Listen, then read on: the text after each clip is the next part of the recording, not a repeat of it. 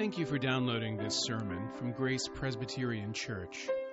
Grace is a church where people seeking more grace, more depth, and more community can start finding their way and sharing their gifts with the world. You can follow us online at graceforsiouxfalls.org. It was 3 weeks ago that we started this look at Isaiah and talked about the significance of the signs that God gives to back up His promises that He makes to us. We're going to continue that series this morning by looking at Isaiah chapter 8.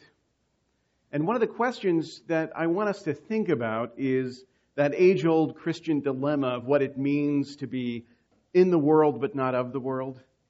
It's one of our perennial debates. This is one of those things that when Christians momentarily grow tired of arguing about free will and predestination, we go ahead and say, hey, let's talk about not of the world, but in the world. Let's argue over that.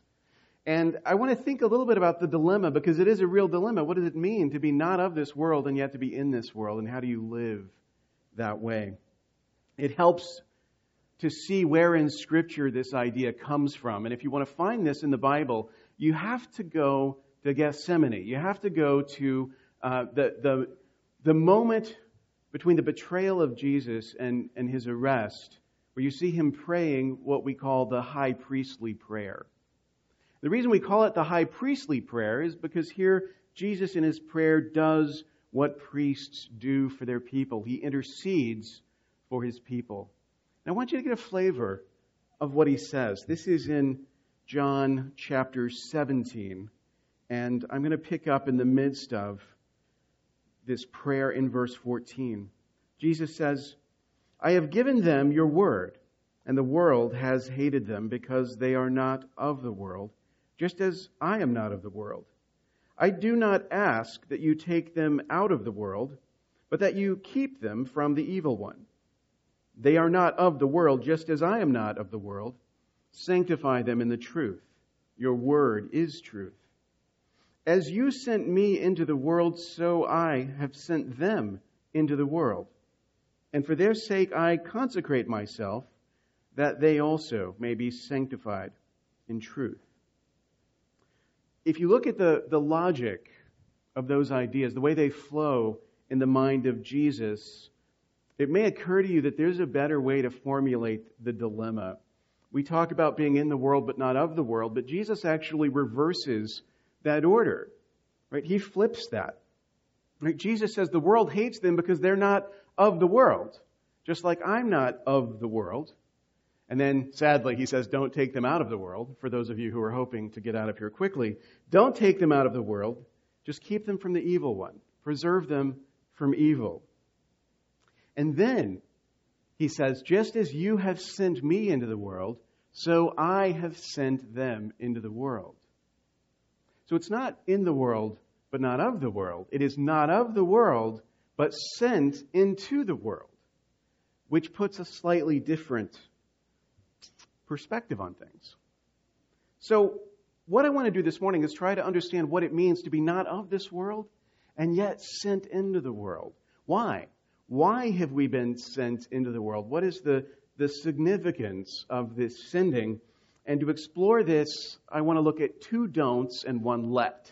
Two don'ts and one let. Don't fear what the world fears, and don't stumble where the world stumbles. Those are the two don'ts. Don't fear what the world fears, and don't stumble where the world stumbles. And then one let. Let your hope in Christ be a sign to the world. A sign to the world. So first, don't fear what the Lord fears. Don't fear what the world fears. Don't fear what the world fears. Here we're going to turn to our text in Isaiah chapter 8. Isaiah chapter 8. Read along with me. Isaiah says, For the Lord spoke thus to me with His strong hand upon me, and warned me not to walk in the way of this people, saying, Do not call conspiracy all that this people calls conspiracy, and do not fear what they fear, nor be in dread. But the Lord of hosts, Him shall you honor as holy. Let Him be your fear, and let Him be your dread. Pause there for a moment and think about the circumstance of Isaiah. Isaiah is certainly one who's been sent into the world. He's been sent into the world as a prophet to speak a word from the Lord. And if he's going to do that, if he's going to be a prophet, then Isaiah has to stand apart. He has to stand apart from the people. In our day and age, that idea of standing apart, it sounds good. You don't want to just be one of the crowd. Right? You want to be unique. You want to be special. You want to have your own individual identity. So if a prophet's job is to stand apart, that sounds like a good job to have. But as a prophet, Isaiah can't just be a rebel without a cause. There's this particular way in which he has to stand apart. A particular way, and it has to do with fear. God tells him, do not fear what they fear. Do not fear what they fear. The thing that united the people of Isaiah's day, and the thing that unites people today, is what they fear. What they fear. Fear shapes us. Fear influences us. In Israel, in the immediate context, what they feared was an alliance of enemies who would come down to destroy them. God had promised that that wouldn't happen, but the people feared. Their king was afraid, and the people were afraid, and that fear is what shaped their outlook. And so Isaiah is told, as the prophet who has to speak to the people prophetically, you cannot fear what they fear. You cannot be shaped by the fear that shapes them. If Isaiah had allowed himself to fear what the people feared, he would not have been able to speak to the people from outside that fear. He would have lost the ability to speak with a prophetic voice, to speak the word of the Lord into that situation. It's kind of like you'll sometimes hear aspiring artists say something like, I want to be the voice of my generation.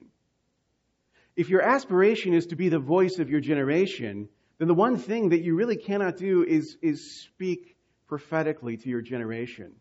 All you really do is hold up the mirror, right, and reflect the times that you live in. You channel the fear that shapes the culture. And so you see that oftentimes in the artists we treasure most in the moment. They tend to be the people who fear what we fear and put our fears into words best that we can hold on to. But a prophet can't be that way. A prophet cannot be shaped by the fear of the people. Instead, he has to be shaped by a different kind of fear, the fear of God. God basically says, don't be afraid of your enemies, be afraid of me. Be afraid of me. Let me shape you, in other words. Let God shape you rather than being shaped by the fear that shapes the world. Let God shape you. The fear of the Lord is a big idea. And the Bible talks about the fear of the Lord. It talks about reverencing Him, bowing down before Him, acknowledging Him to be God. But there's a particular phrase that Isaiah uses here. But the Lord of hosts, Him you shall honor as holy.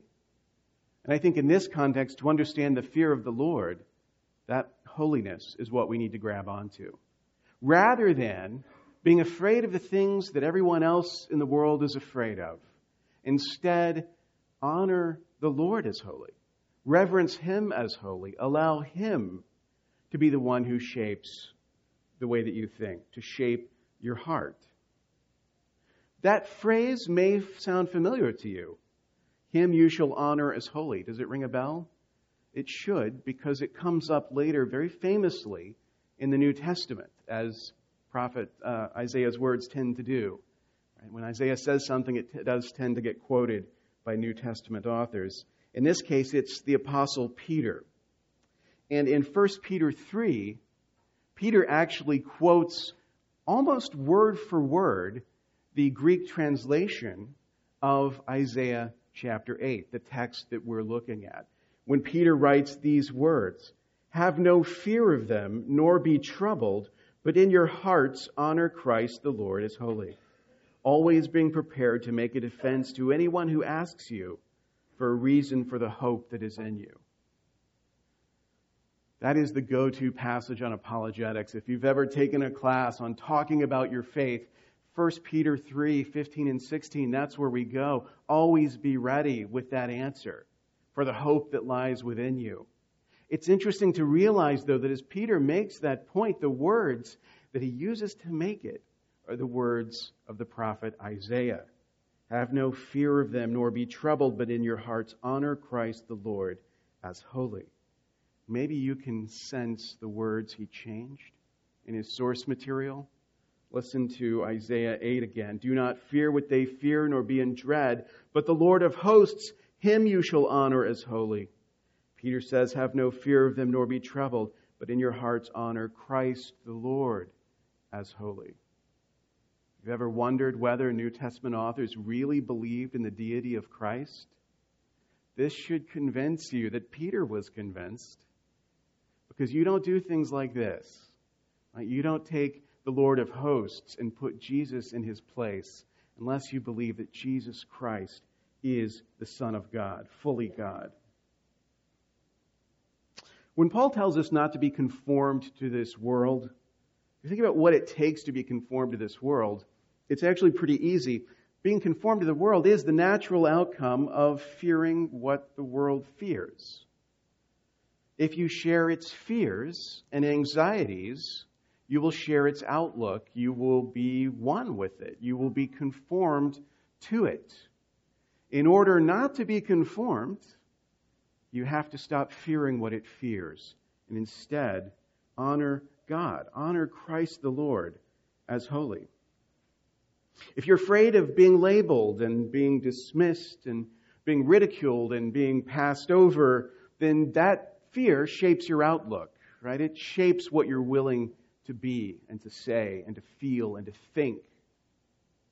But you are not into this world. You're not of this world. You're sent into this world. So do not fear what the world fears. Instead, honor Christ the Lord as holy.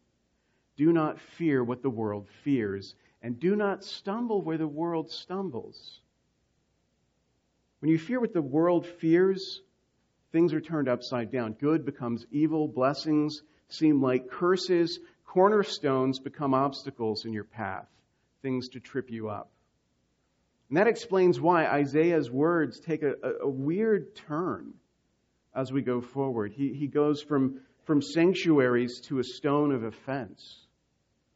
It sounds really good at first. He says, and he will become a sanctuary.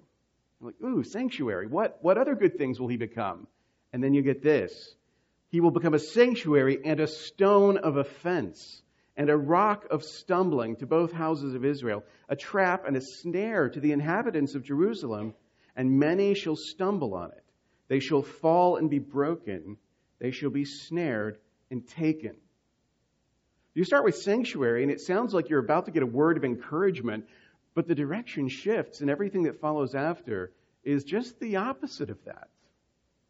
It's just the opposite of that. You may think that, Isaiah, maybe he was interrupted, and when he came back to his scroll, he forgot he was trying to be optimistic and something like that. But I think there's a deeper truth behind that shift.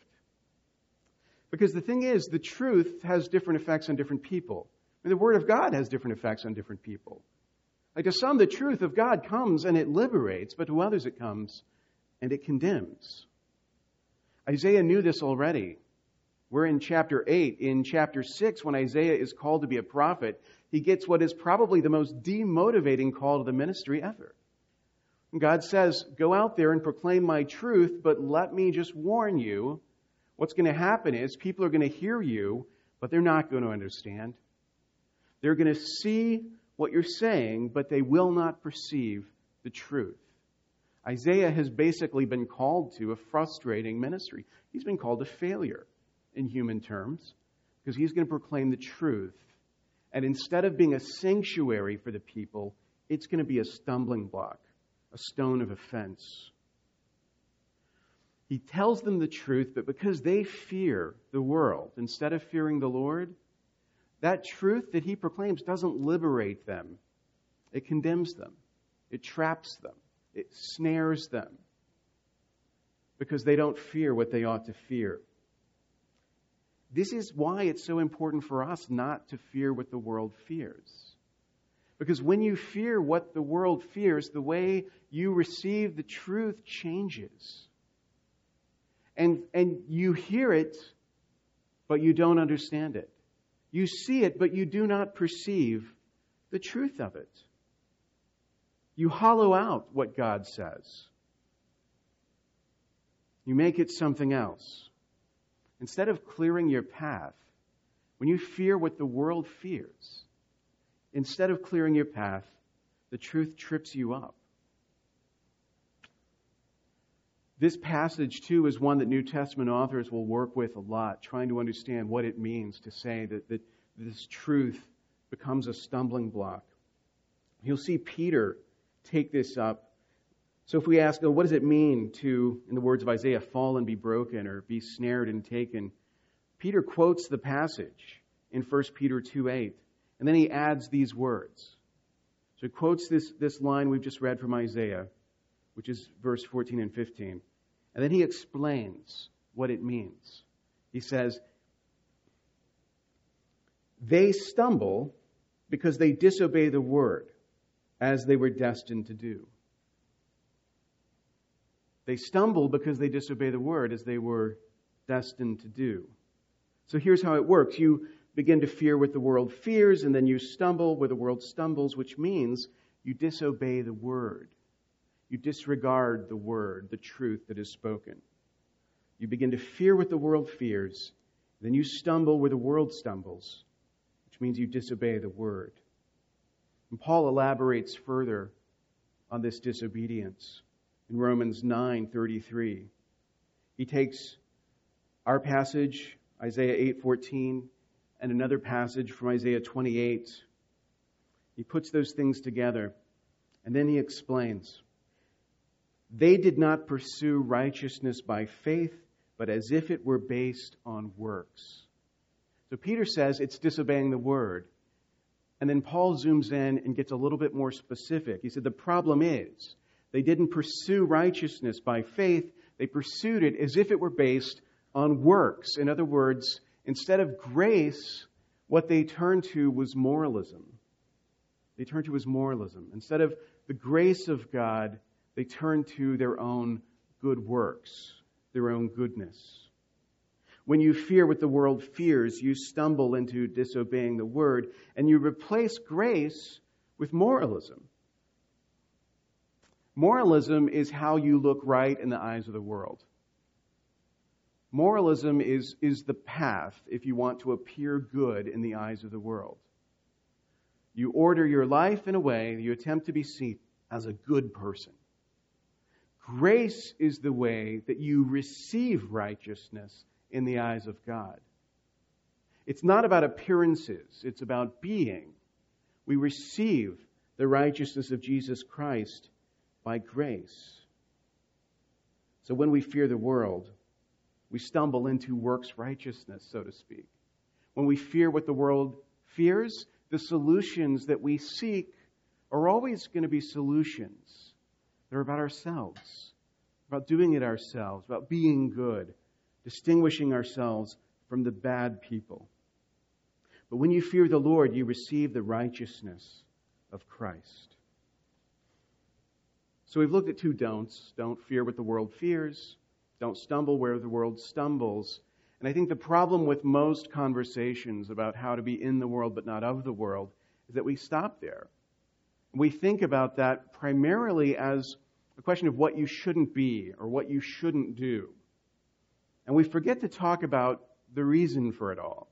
Like, why are we sent into the world? What is the purpose of being sent into the world? So let's talk about that now. We don't consider the reason why we were sent into the world, so we need to look at the positive reason why, and that's our one let. Let your hope in Christ be a sign to the world. 3 weeks ago, when we talked about the way God uses signs, I said that when God makes promises in Scripture, He gives signs to accompany those promises.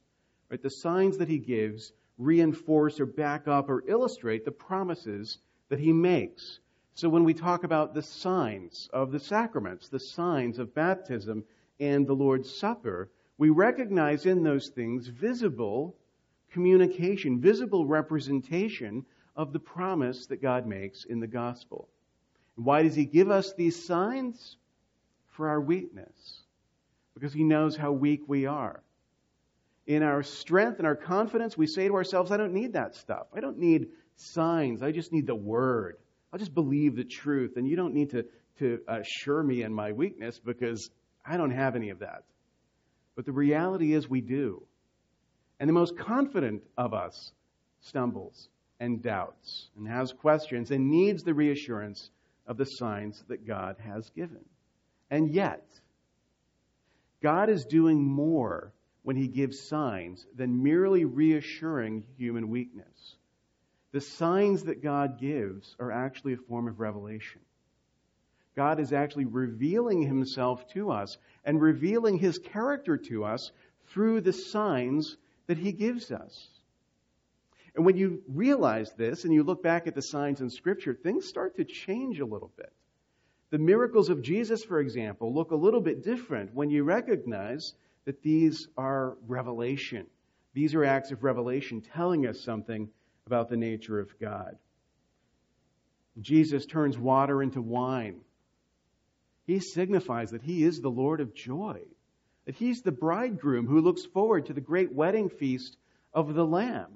Right? His first sign, his first miracle, is one of joy, of celebration. When Jesus feeds the 5,000, he signifies he is the Lord of plenty. He is the God of providence, the one who provides all of your needs. You do not need to look anywhere else but to him, because Jesus, with nothing, can give you everything. He's the Lord of plenty. When Jesus raises Lazarus from the dead, he signifies that he is the Lord of the grave. He is the victor over death, right? That he has the power to bring life out of death, that he will be raised himself from the dead, and that all those who are in Christ will be raised again on the last day. The miracles tell us something about who Jesus is. And throughout his life, as he worked wonders, he was also revealing himself to the world. And the greatest miracle is the miracle of regeneration. You think maybe that you don't live in an age of miracles, but if you're in Christ, if your heart of stone, it was dead to sin, has been made alive again, and you have the grace within you, enabling you to believe, then you have experienced a miracle. A miracle that has sign value, that says something about the kind of God that you serve. But a miracle also that has made you into a sign. A miracle that has made you into a sign. When we look at the signs that God gives, we think of them as acts, as events, as things sort of that represent. We don't really think of ourselves as having sign value. We don't think that we signify anything, and yet we do. Listen to the words of Isaiah. He says, "Bind up the testimony, seal the teaching among my disciples. I will wait for the Lord, who is hiding his face from the house of Jacob, and I will hope in him. Behold, I and the children whom the Lord has given me are signs and portents in Israel from the Lord of hosts, who dwells on Mount Zion. I and the children whom the Lord has given me are signs and portents." Isaiah sees himself, he sees his children as signs to the world around them. He has good reason to. God has prophesied to Israel that they will not be overcome by their enemies. And the sign that he gives a number of signs behind this promise. One of them, he actually tells Isaiah, it's time for you to have a kid. He says to him, you need to have a son, and you're going to name him this name. And the name that he names him, I'll give you the translation rather than the original. The name that he gives his son translates, "The spoil speeds, the prey hastens." If you're looking for baby names, Isaiah 8 is a great place to go.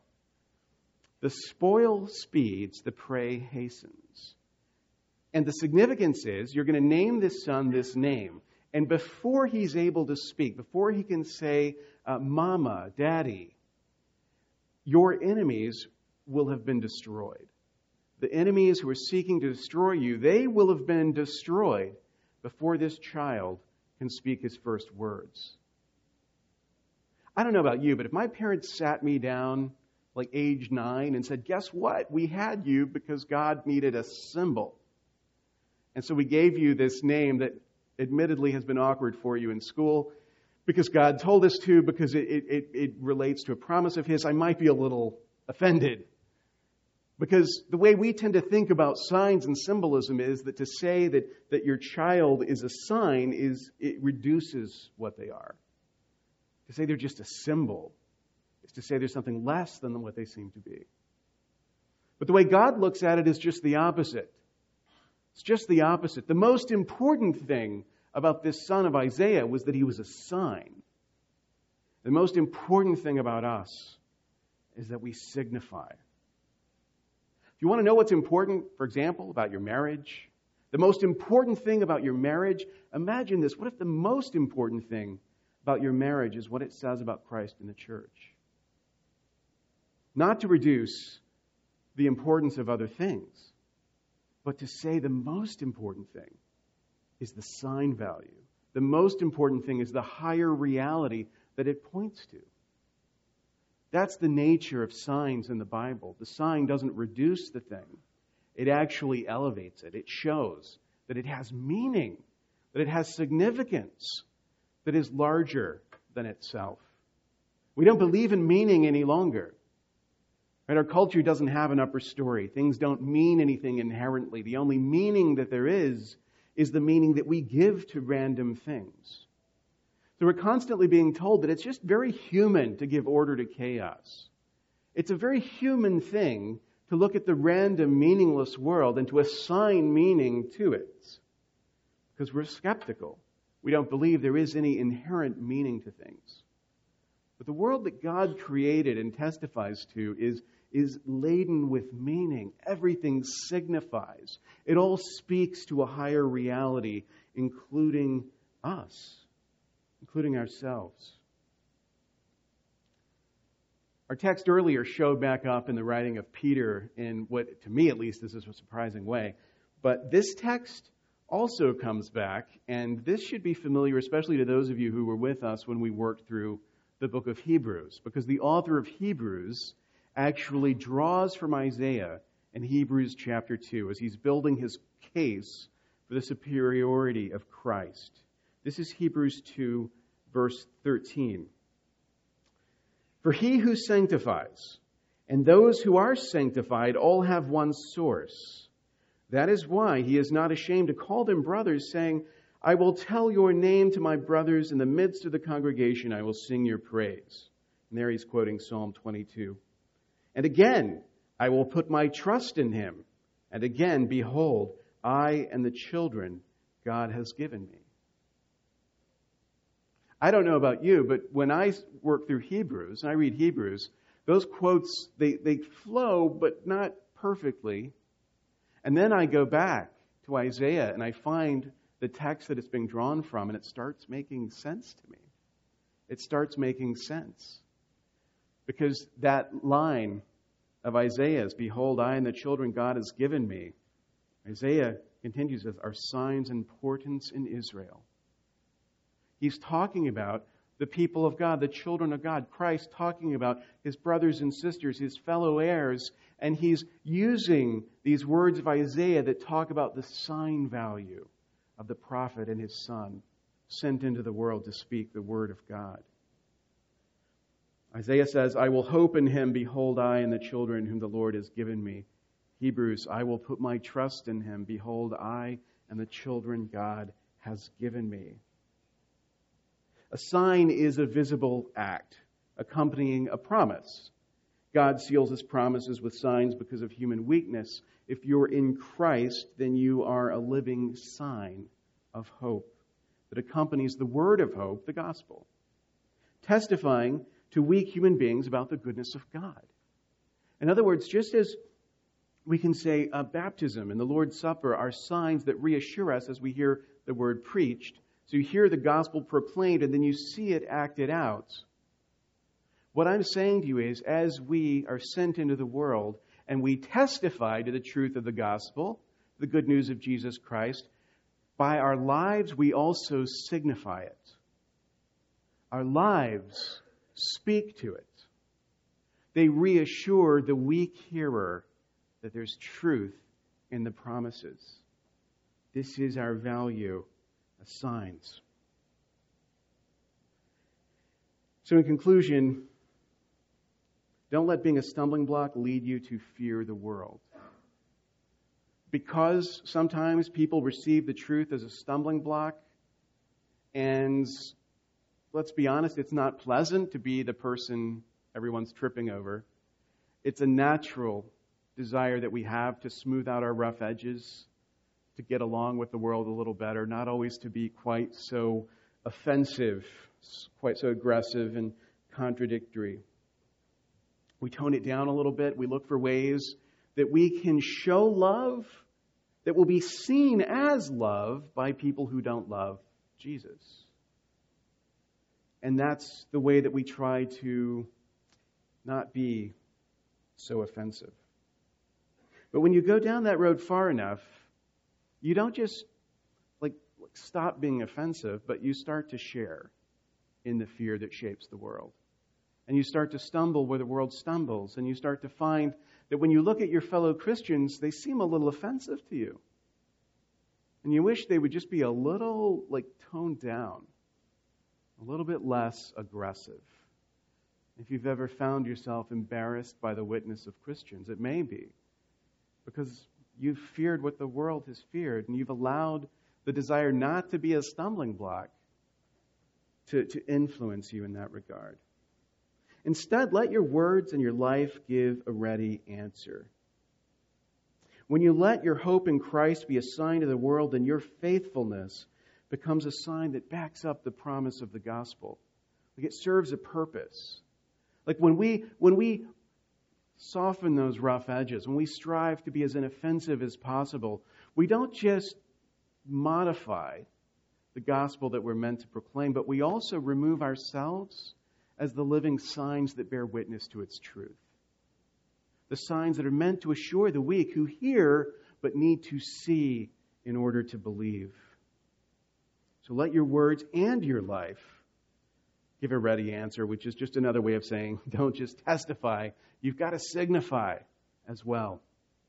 God reveals himself in words and also in signs. He gives us signs to strengthen us in our weakness, and he makes us into signs to strengthen the weakness of others. You're a sign of the hope that is in Jesus Christ.